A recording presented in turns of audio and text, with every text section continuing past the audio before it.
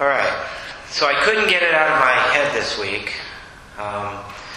Both when I looked at these scripture readings. Sorry, Mike, for that Ruth one there. I got down to Elimelech eventually. Yeah. But knowing that we were actually going to be gathering on the actual date for Veterans Day, in the Mark reading, it even talks a little bit about giving honor. And I was reflecting on when we give honor to somebody for who they are or what they've done, the service they've given, what are we really saying? And what causes us to give honor to some and actually in some cases dishonor to some? And what does that really mean? And sometimes is it a passing notion, thank you for your service, way of giving honor, but we really don't take it any further than that. So I wanted us to spend a little bit of time reflecting on that and thinking about what does it mean in our faith with God? What does it mean to honor God? To give honor and praise to our God? And how might God actually honor us? So these were the questions that were running through me this week, and I don't mean to necessarily answer them all, but I'm hoping to kind of paint a little bit of picture for some of our own reflections today about this. First of all, I think that the Ruth reading needs a little explanation. It's so hard. You've heard me say it before in the Hebrew Scriptures and what we call the Old Testament. It's so hard because these are often very nitty-gritty stories filled with a lot of background, and we just pluck little pieces out of them. You can read all of Ruth, though. It's only 4 chapters long. And so what's the context for what's really going on here? So what you have to understand is that Naomi, Ruth's mother-in-law, is from Israel, but she's over in Moabite territory, which is not in Israel. It's further east. And while over there, 2 of her daughters, not 2 of her daughters, sons, both marry Moabite women. Okay? But both the sons die, and Naomi loses her husband while they're over there, and Naomi's away from her home territory. And she tells Ruth and her sister to go back to the Moabite, to their families, to their clans, and find somebody else to marry in their own clan. Ruth decides not to do that, and you might remember this because it's been put to music. Ruth says to Naomi, "Wherever you go, I will go." And follows Naomi back to Israel. Okay? And if you understand how clan and tribal things work then, it was worse than even today sometimes. A lot of barriers are kind of being broken here. So this is kind of a strange story that you read, Mike, because in the middle of it, Naomi is encouraging Boaz and Ruth to kind of get together, kind of setting them up a little bit, and gives Ruth instructions about how to what to do and all of this sort of thing. And so they end up having a baby, and Boaz says, "I'll marry you." Kind of, that's the quick version of the whole thing. And then Ruth gives the baby to Naomi. And what happens because of that is that this is the line that's going to lead to David and lead to Jesus. And so what happens there is that by giving to Naomi, this baby is in the lineage that is going to become quite historic in David and in Jesus. And so, whereas if Ruth had kept the baby, it would have been Moabite and not in the line and all that sort of thing. So So that's just a little highlight of the whole thing, but it's all within the structure of rules of what it meant to do things right, what it meant to give honor, and the honoring that happens here is breaking all the rules of the system across clans and across lineage and a whole bunch of things like that. So it's this nitty-gritty relationship story, and relationship and connection and lineage and the land you have and where you're from meant everything in this time. And then we have the gospel reading, where it's a question of the scribes who are looking at proper behavior and the people who are dressed properly and doing things properly, and they don't recognize this poor widow as being so honorable by what she does with the little tiny bit that she has. And, you think about how we all act, and we all say we want to honor every human being and all that sort of thing, but the truth is we make judgments. The second somebody walks in this door, how they dress, how they walk in, how they act, whether they understand certain niceties, this all affects who we give honorable stature to. And there can be a lot of other things, not maybe as deeply rooted in the clan structure that they had back in the time of Naomi and Ruth, but clearly rooted in the prejudices that come from which part of the culture we are from versus somebody who might walk in this door. That old thing, we judge a book by its cover, right?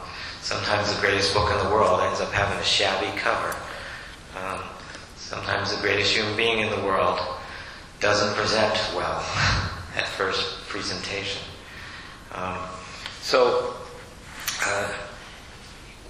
We, as a people,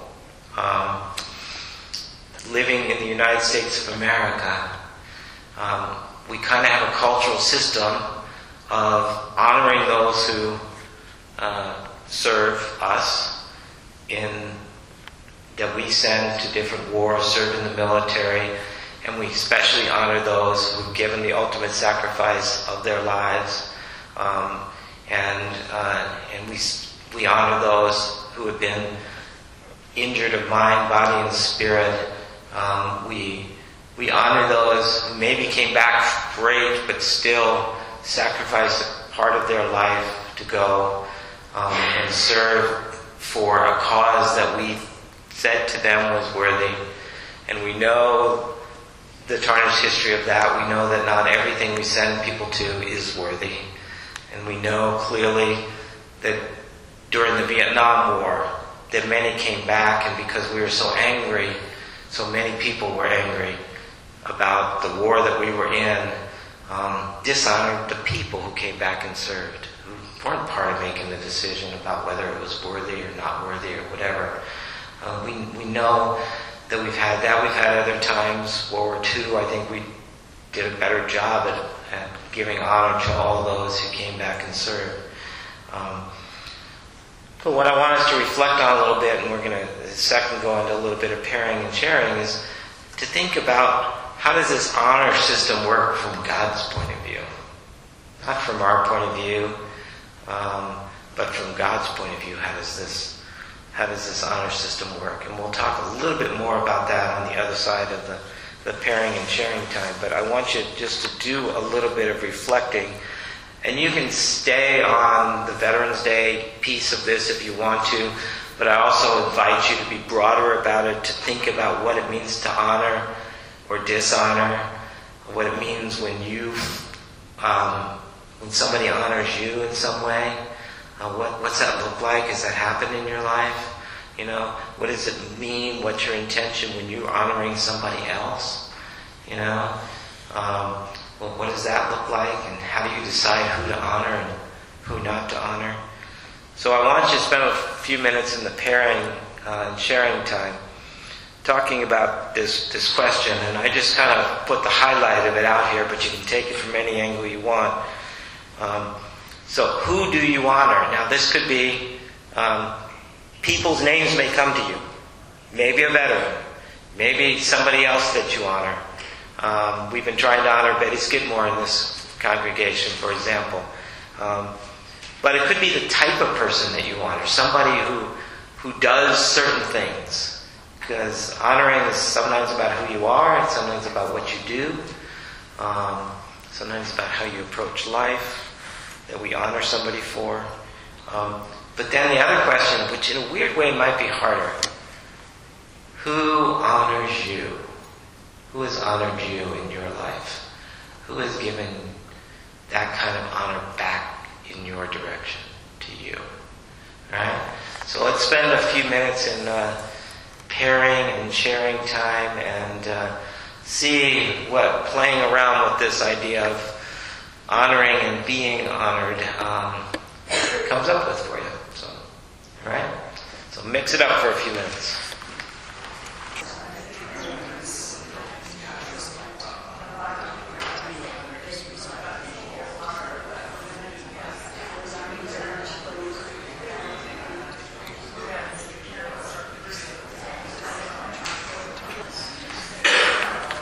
I invite you to find a natural ending to your conversation and come back together.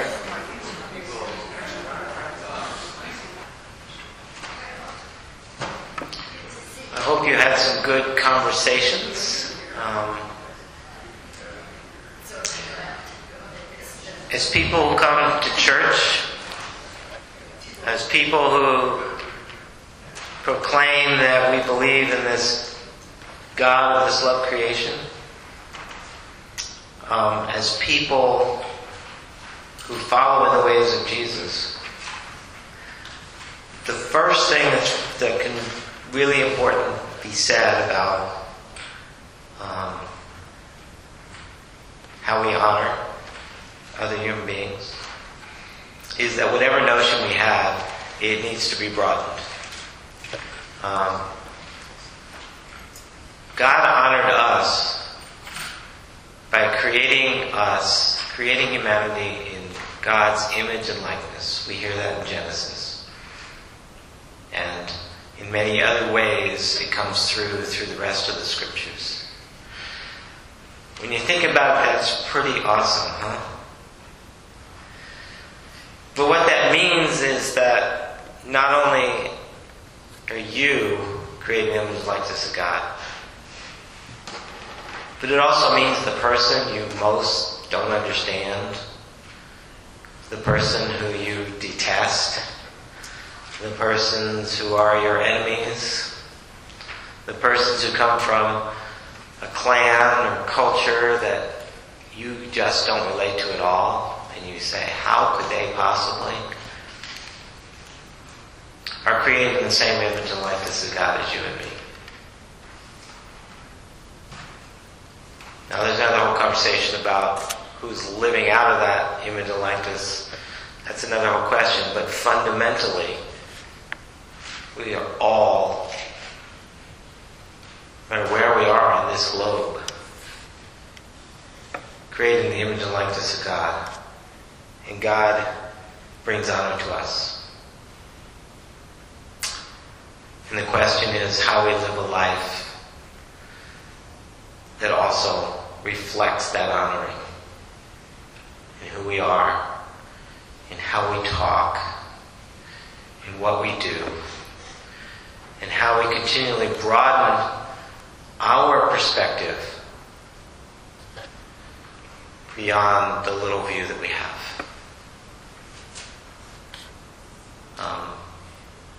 I told this story before. It just came to me now, and I'm going to tell it again. When the Iraq War was going on, I was serving our church in Walla Walla. That's the Iraq War after 9/11. In our church, we held a vigil for all those who had died at some point. I don't remember how far into it was now, but and we read all the names and tolled a bell. And there were a lot. But we included, from the list that we could get, the names of Iraqis who had died. Some soldiers, some civilians who had died. And there were some people really angry at us. How dare you honor them?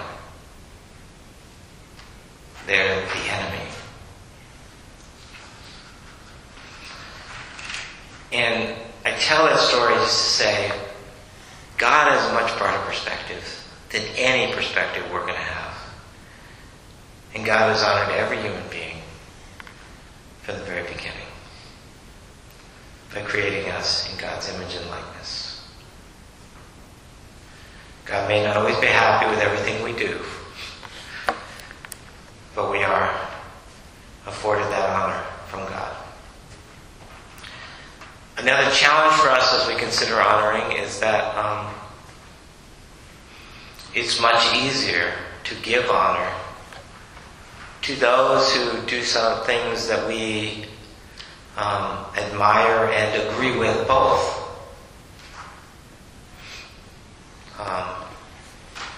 But sometimes people do honorable things that we totally disagree with. They act honorably. They act out of their image and likeness of God, and they act with courage, and they act with faithfulness. Is it possible, for example, to honor a veteran who gave the ultimate sacrifice, and also honor a conscientious objector who believed it down to the depths of their soul? Can we honor both? Or do we have to choose? I'm not going to answer those questions for you, but I'm going to say that as we reflect on God's honor to us, the honor we give back to God, and the honor we give to others in our life, that whatever perspective we have, these scriptures, whether it's the Ruth passage or the Mark passage, where the scribes are thinking they're doing everything right, it's the honorable thing to do things right, and certain people are not doing things right, that God is always wanting to open up the walls of the limits of where our honoring stops, and often, therefore, where our dishonoring begins. This is not the place to talk about every instance. This is the place, as we open ourselves to God and to one another, to pray that we will be expanded in our idea of what is honorable, who is honorable, and that even when we see someone who's doing dishonorable things, we at least take a moment to remember that they're creating the same image and likeness of God as you and me.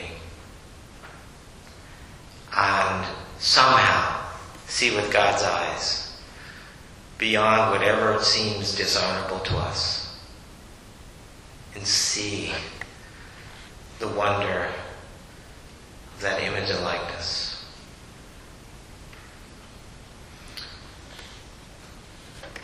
But I will conclude and say that as you look through the United States of America flag and see the cross behind it,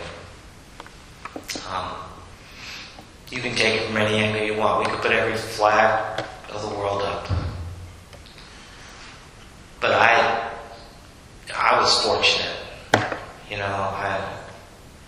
I was 17 when the Vietnam War draft ended. I would have been number 5 that year if I had been 18. And I never had to go. And I can't imagine what it is to be uprooted so young from everything that you know, to go so far away, and to be asked to do things that no human being should ever be asked to do. But to do it because you're asked by those who you trust, and maybe sometimes you believe in a bigger cause that it will foster. And you do that, and you maybe give your life, and some people think you were all wrong. So on this Veterans Day, we take that moment to give deep gratitude for every human being who has served, and especially those who gave everything. And we pray that because of their sacrifice, as we sit here in freedom, we may figure out even more deeply how we can give honor with everything we say and everything we do in our lives, even if it means challenging the norms of our family, of our community, and our culture, that will be expanded into the divine vision of honor. And through that we might find a little more peace in this world.